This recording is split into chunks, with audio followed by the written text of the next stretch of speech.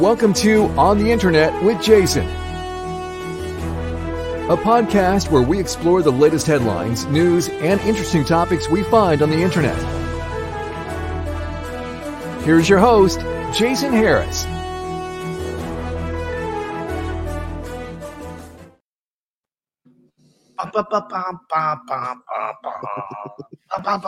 Like, it just sounds like we're so important.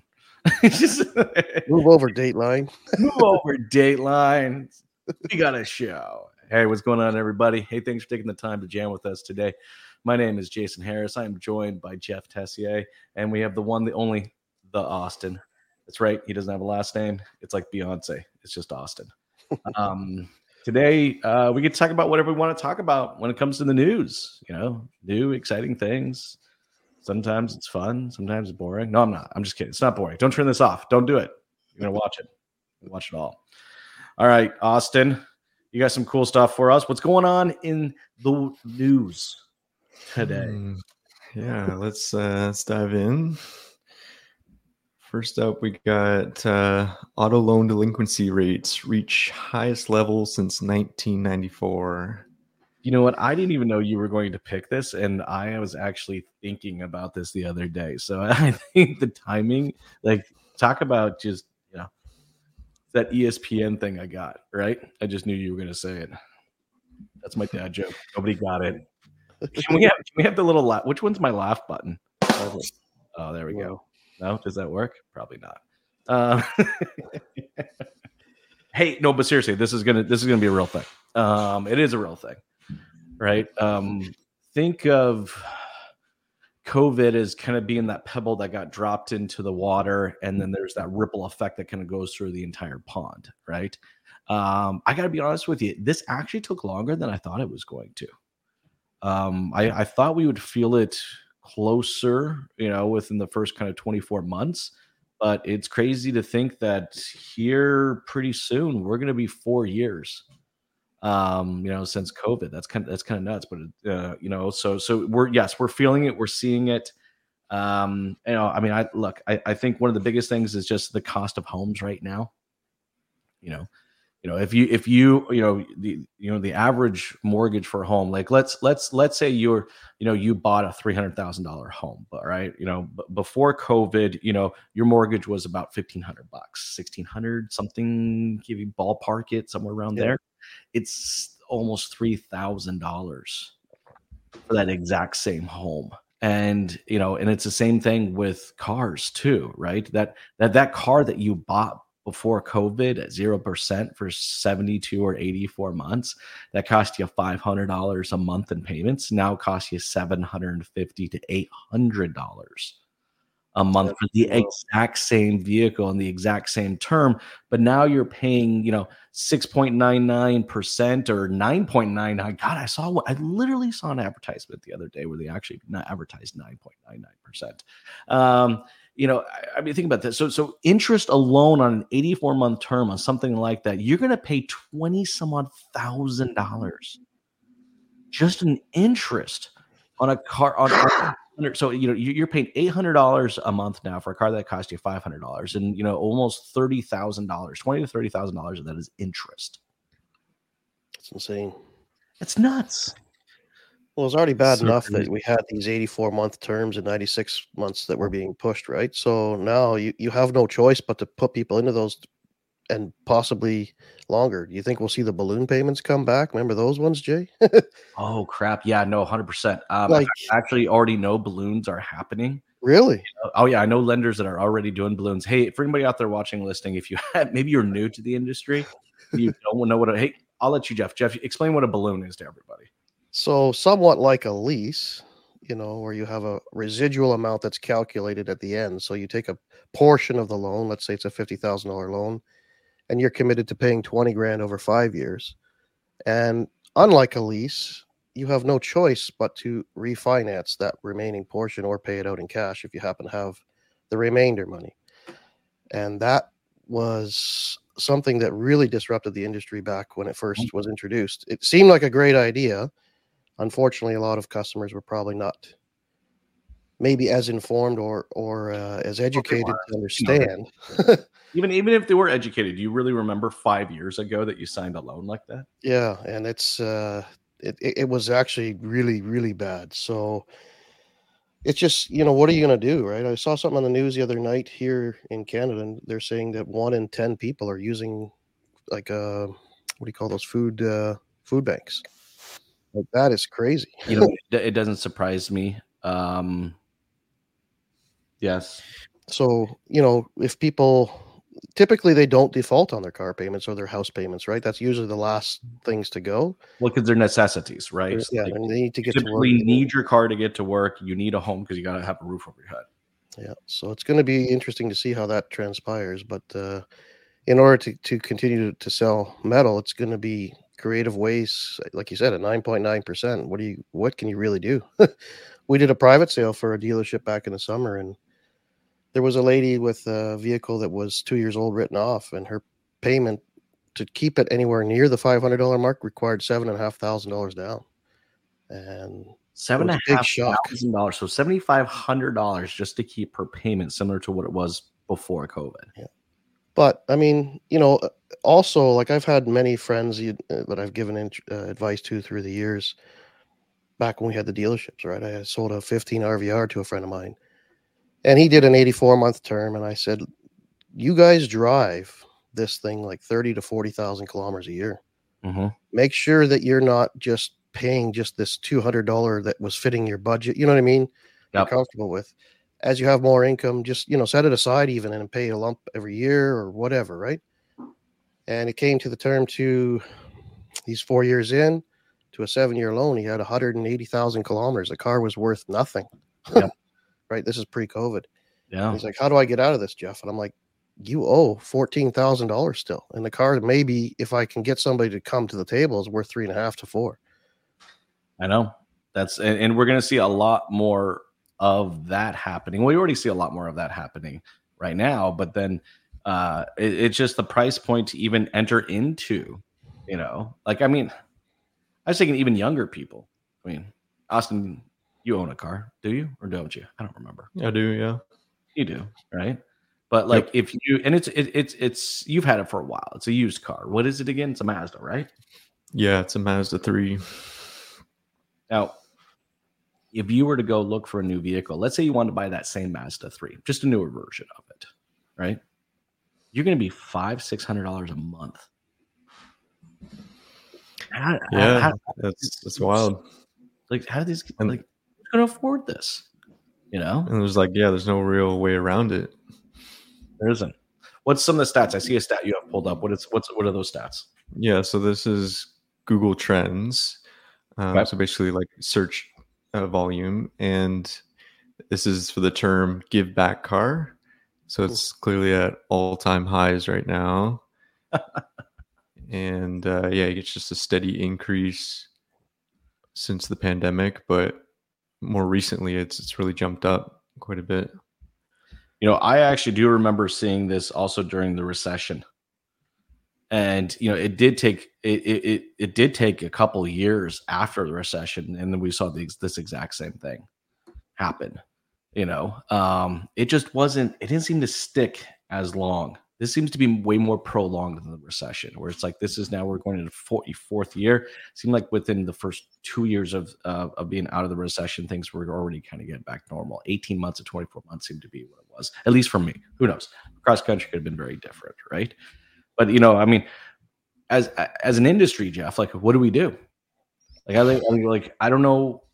I'm torn here. I got one side of me kind of, saying like, crap. The other side of me is, like, well, I still need to make a living. I still need to sell cars. I still need to service those, vehicles. I'm just kind of wondering, like, what does the proactive dealership do in this situation when they hear data like this, right? When they hear data like this, like, hey, this is happening, guys. This is a real thing. What does a proactive dealership do? What are your thoughts? And I'll give you mine. Well, I mean, you got to go after what your long-term is personally. So focusing on your service department, making sure that that's longevity is there. Mm-hmm. There's lots of even companies that do zero or near zero term financing for 90 days or something like that, and using that tool where it might need to be done. So for work that might need to be done on vehicles that customers can't afford, but they can find a plan to take care of it. I mean, we can't be their financial advisor as far as making sure they pay it off, because obviously those have negative impacts if you don't. But I mean, offering solutions to keep the business flowing, reaching out to your customers to make sure that they're coming back to service with you. That's, to me, where the focus really needs to be, is that service and parts business. On the sales side, working with your team to make sure that they're doing the best they can, explaining to customers what the impacts are and why they are the way they are, how you move metal in that. I mean, it's going to become tough, right? I really think it's going to be a slow period for a short little while, right? But you'll have an influx of used inventories coming in. Mm-hmm. That could help. Well, I was thinking that too, right? Option for customers, really not just being order takers anymore, right? Really trying to drive down where the narrow is, right? Maybe they want the brand new truck or whatever it is, but they've got to go with a 4 to 5 year old vehicle, right? And just have to learn how to accept that. It's going to take a lot of coaching and discussions, because I think we've lost that search for the right vehicle. It's more just taking orders, right? So. No, you're right. Yeah, you're 100% right. I mean, I think, what the proactive dealer does when they hear data like this is they do start training their staff on how to handle these types of conversations. And, the type of conversation that we're talking about here is very different than probably the conversations we've been teaching, the industry for such a long time. Is we're actually talking about a downgrading conversation. All right. So like if you're driving that fully loaded Hyundai Santa Fe, do you need that fully loaded Hyundai Santa Fe? Can you get by over the next couple of years with an entry-level Elantra? And can you start being proactive in downsizing some of your stuff? I've heard my friends start having these conversations more so around their homes. But I think once they start having the conversations about that with their homes, then immediately the next conversation is downsizing in their vehicles. It's like, yes, I have a family of 5, but do I need a Yukon XL? Yeah, probably not. Right? Like it's nice to have, but. Well, I mean, but you know what I mean, though, right? Like, do I need to have, so it's like, can I still get what I need to get done in a Mazda CX-5? Yes, I can, right? And and I think the proactive dealer is having that type of conversation. It's not a matter of it's getting in preparation. I mean, if it was me, right? Yeah, I'd be going through my database right now, and probably looking for everybody that has over an $800 payment, right?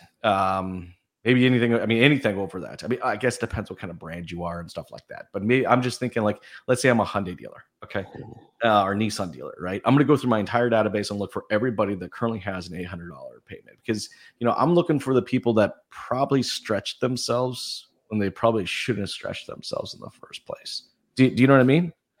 Like, I'm not looking for the person that already went for that entry level vehicle in the beginning, because they already purchased the entry level. They're not really going to be able to lower their payments either. Not going to be able to do anything, right? I'm looking for anybody that is probably $800,000-$900,000, because that's the ones that are kind of like, oh man, and I could probably still, that's what I'm saying. They're probably driving that fully loaded. Well, if it's a Yukon, it's probably a $1,200 or $1,300 payment, right? But I mean, but let's say like, I mean, I would be having conversations with those, because I think there's a lot of people that legitimately stretch themselves to get to those type of payments, and they probably represent, maybe in some cases, more than 10 or 15% of their actual monthly income is just their car payments, right? Actually, not a financial advisor, so I don't even know what the appropriate number should be. But I probably shouldn't exceed 20%. I don't know. I'm just going to guess, right? I'm going to guess. But, that's, if I was a proactive dealer, that's what I'd be thinking. That would be going through my head right now. It's like, can I run a downgrade event? Can I print this list You know, can I reach out to, you know, everybody that's got these larger payments? And, you know, maybe, I mean, think about that for a second. Let me just put myself in the customer's shoes on the other end of that phone call, right? Hey, it's Jason from ABC Motors. Just wanted to call and just, you know, check in with you and make sure yourself and your family and job situation is good. I know everyone right now is feeling a little bit of financial crunch. If there's anything that we can do to help, we'd love to have a conversation with you. Holy crap. That's a very different type of conversation I've ever had a dealership call me on. Do you know what I mean? Like it's like, because that's what it is. It's a conversation. They may be perfectly fine. I think there's so much benefit to reaching out to customers, just acknowledging that this is happening. We understand that in our community, some people are going to be impacted about it. But hey, we're a proactive company. We're a proactive business. All right. We're going to get ahead of this and at least start having some conversations with you all so we can start, you know, helping you kind of guide you through it. Here's what's going to happen. You do that right now. So let's say you take that person out of that Yukon XL, okay, and you put them into an Equinox, all right? Guess what happens in a couple years when interest rates are back down and things are maybe a little bit more stable? Who do you think they're coming to, all right, to say, okay, it's time for me to go back to my bigger XL now. Life's a little good. Things are a little better. You know what I mean? Like, anyways. I digress. Absolutely. There's a loyalty factor that you're building there. And even if there's not the time for them as an issue for them, imagine talking to their friends. Oh, can I have Jason's number at ABC Motors? I need some help. And like you said, it's a conversation. It doesn't mean it's a guaranteed thing, but I think there's fruits that can really bear today and down the road from that. Be the consultant, right? What does a consultant do? They're proactively communicating, you know, to like, we actually do know some great salespeople have done this in the past. Like at the salespeople level, like, you know, both Jeff and I have met salespeople that not even their dealership is doing it, but they're doing it, right? You know, they're keeping an eye out on, you know, their clients, and they know, you know, like, okay, well, he's got an $820 lease payment. I should give him a call just to check in. You know, I tell you, anyways, I'll get off my soapbox, y'all, but like, just, God, I'm saying y'all a lot. Maybe it's just Tennessee. Became really endorsed in your. Austin noticed it too. You noticed it too, didn't you? I said it a handful of times. All right. I mean, if we say you can say y'all. Tennessee accent is awesome. So if you can develop that, go for it. Been in Tennessee for too long. All right, what else we got? What do you got? All right. So this is Starlink is providing free internet to Mexico. Imagine having free internet.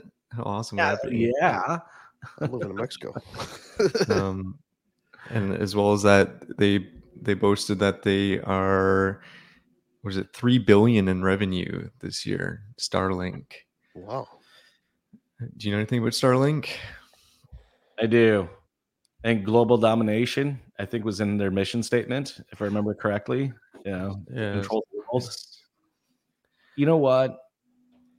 I don't know. I got mixed feelings on this. You know what? Yeah, I'll tell you why I have mixed feelings on this. It's the same reason I have mixed feelings why my kid comes home the other day and tells me that the entire school is getting brand new iPads. And then she shows me the privacy document I have to sign for her to be able to have this iPad. Guys, you should read this thing. I mean, 16 pages. 60. It was an online thing, so it just came to you as you're one of the parents by email. It came to it. I can guarantee you, almost nobody except he's going to read that. You know, read through 16 pages of this document, and you know, I mean, congrats, Apple, because smart. Right. I mean, it literally says that we're going to be collecting data on your kid. All right. Not them as an individual. All right. So not individualized data. Like, I know Lily Harris does this, and this. No, but it's going to be, you know, I don't remember the word that they used, you know, but it's categorized, like 14-year-old girls like this. And exactly in this area. Demographic. Yes, exactly. I couldn't imagine it's legal for them to capture Yeah, they can't capture PII. Minor data. Minor. Well, actually, no, it is. Actually, it's illegal Is to it? capture minor PII data. So Holy PII man. being data specific to an individual person. It's illegal for. Well, actually, that's not true. The collection of it is legal. It is the using of it is not legal. Isn't that weird? Scary, because why would you collect it if you have no intention of using it? I've seen. I've worked with a couple companies, that have, identity maps, and identity maps are mapping, multiple data points to aggregate who you are as an individual and what you do and what you like to do, right? And there are preteen data sets in those identity maps, but legally they can't use them, but they do collect them. So, all right, going back. So, Austin, tell me what specifically caught your eye on this article. I guess just the fact that it's free, and like I know Starlink is so impressive because you can get it anywhere. It's not like you have to be near a router or any sort of internet access. So the idea of those two, free internet and everywhere, is pretty cool. Austin, this is probably one of the few times I'm going to poke fun at your generation. I sound old. You know you're old when you're like, well, let me tell you something. You know what I mean?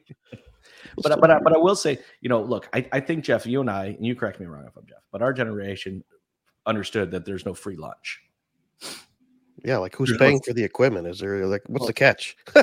There's nothing free. It doesn't exist ever, right? Like there's just no free lunch. And I'm not trying to. God, I sound old. I should shut my mouth. It's like, but I do see it. So even with my nephew, right, and he's 26. All right, and I see it just, forever, and as long as he can remember, he's the one that will literally connect to every free Wi-Fi publicly in every building, in every place of all time, right? In Austin, I know because I've seen you do it too. You're the same, right? You go to the airport, you connect to the free Wi-Fi. You go to the mall, you connect to the free. Correct me if I'm wrong. Am I wrong?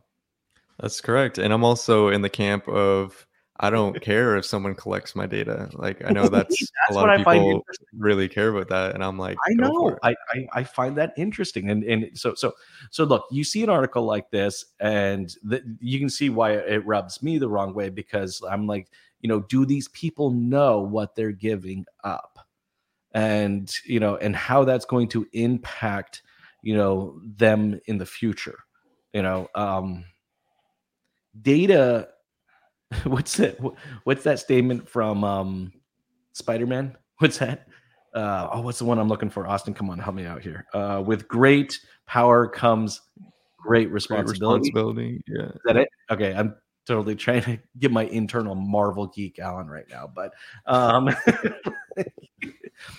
but that's what data is, right? The funny thing is the data is there over and how we can use the data is very, very primitive yet, right? It's how that data is going to be used in the future. All right. And all of the maps that they're building to understand you as an individual I don't know. Look, there's going to be a moment in time where it's like the data collected on you will tell you what car you should buy and what house you should own and what school you should attend. Do you know what I mean? See, like that's the model. They're collecting data on you at such an early. Anyways, I think there's amazing things we can do with that data. So let me tell you why I'm not fearful of data and how it's being used and the way I actually appreciate it. Okay, and I actually appreciate it from an advertising perspective because I hate seeing ads that has no relevance to me as an individual whatsoever. Like I actually think it's the worst experience in the world. I'm like, why am I seeing, this ad for, retirees, for Cialis or whatever the hell whatever the product is, like I'm old, but I'm not that old, it's like, but like when I see ads that I know that are specific needs to my, searches, so, I've been recently looking at a new boat. I know, Jeff, I'm gonna get a new one. I'm going to go fishing this time. I'm going to get a fishing boat, right?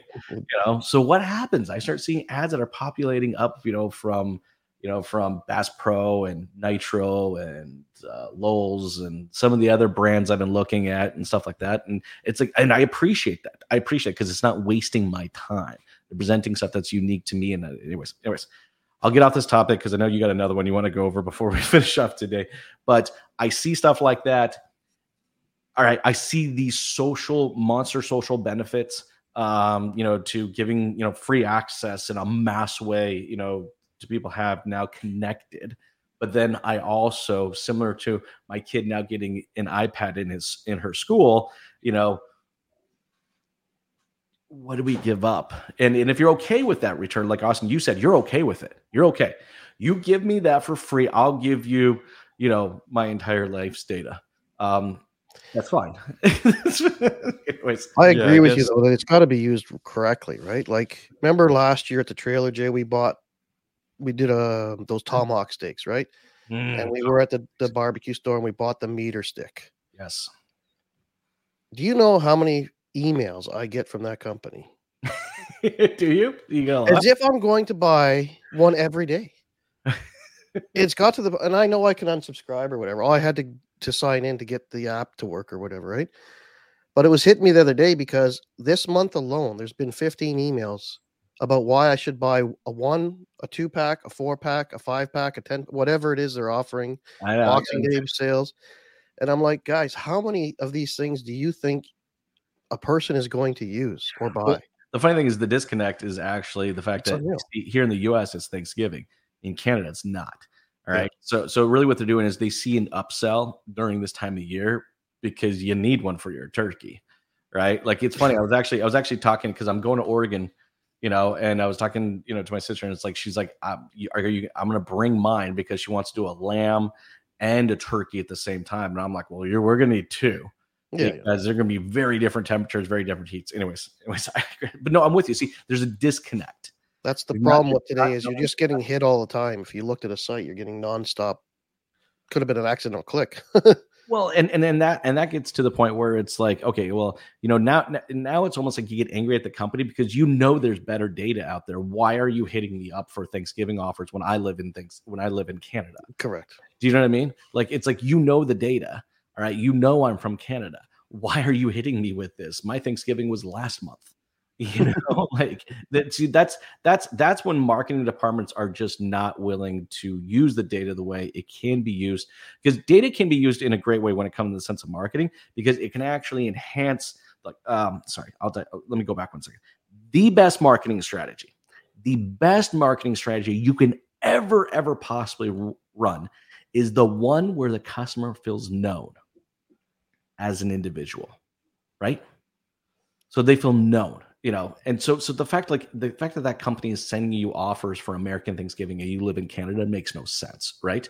Now, if they sent you offers for Canadian Thanksgiving because they know you're Canada, okay, that's a little closer, not very close, but a little closer, right? Now, when they take it one step farther, because we use that meter app when we're cooking all different kinds of foods, maybe they actually would send you a set of recipes based on the last 4 or 5 types of meats that you cooked. Or try to predict what you might do next or whatever. Exactly. Right. So, that would make a lot more sense. I mean, right? They must know how many times I've used it. Right? They know how many times you used it. They know you used it for tomahawks. They know you used it for a pork loin. They know you used it. Maybe they know you used it for a pork loin 7 times. Right. And they're saying, hey, Jeff, based on, the meals that you enjoy cooking, here's a recipe for the best pork loin you're ever going to have in your life. Yeah. Like, do you know what I mean? Now that's a marketing strategy, right? Because it's where you're known. And that's the power of data when it's collected and utilized correctly. Anyways, look, I know I totally derailed that one. It's all good. So what did you do? Oh, guys, hey, we're getting toward the tail end of today's conversation. I know Austin's mad at me because he had 2 more things that he wanted to go through, but we'll save it for next time. Hey, for everybody out there watching, listening, really appreciate you guys' time. and taking the time to listen to us. If you like this content, and like to see more content like this, check out strategywithjason.com. You can find us anywhere on any social media platform out there. We're constantly posting this stuff out there. Hey guys, say bye to the audience. Have a good one. Yeah. Thanks for tuning in to On the Internet with Jason. To stay up to date with all our content, be sure to like, comment, and subscribe. Happy podcasting.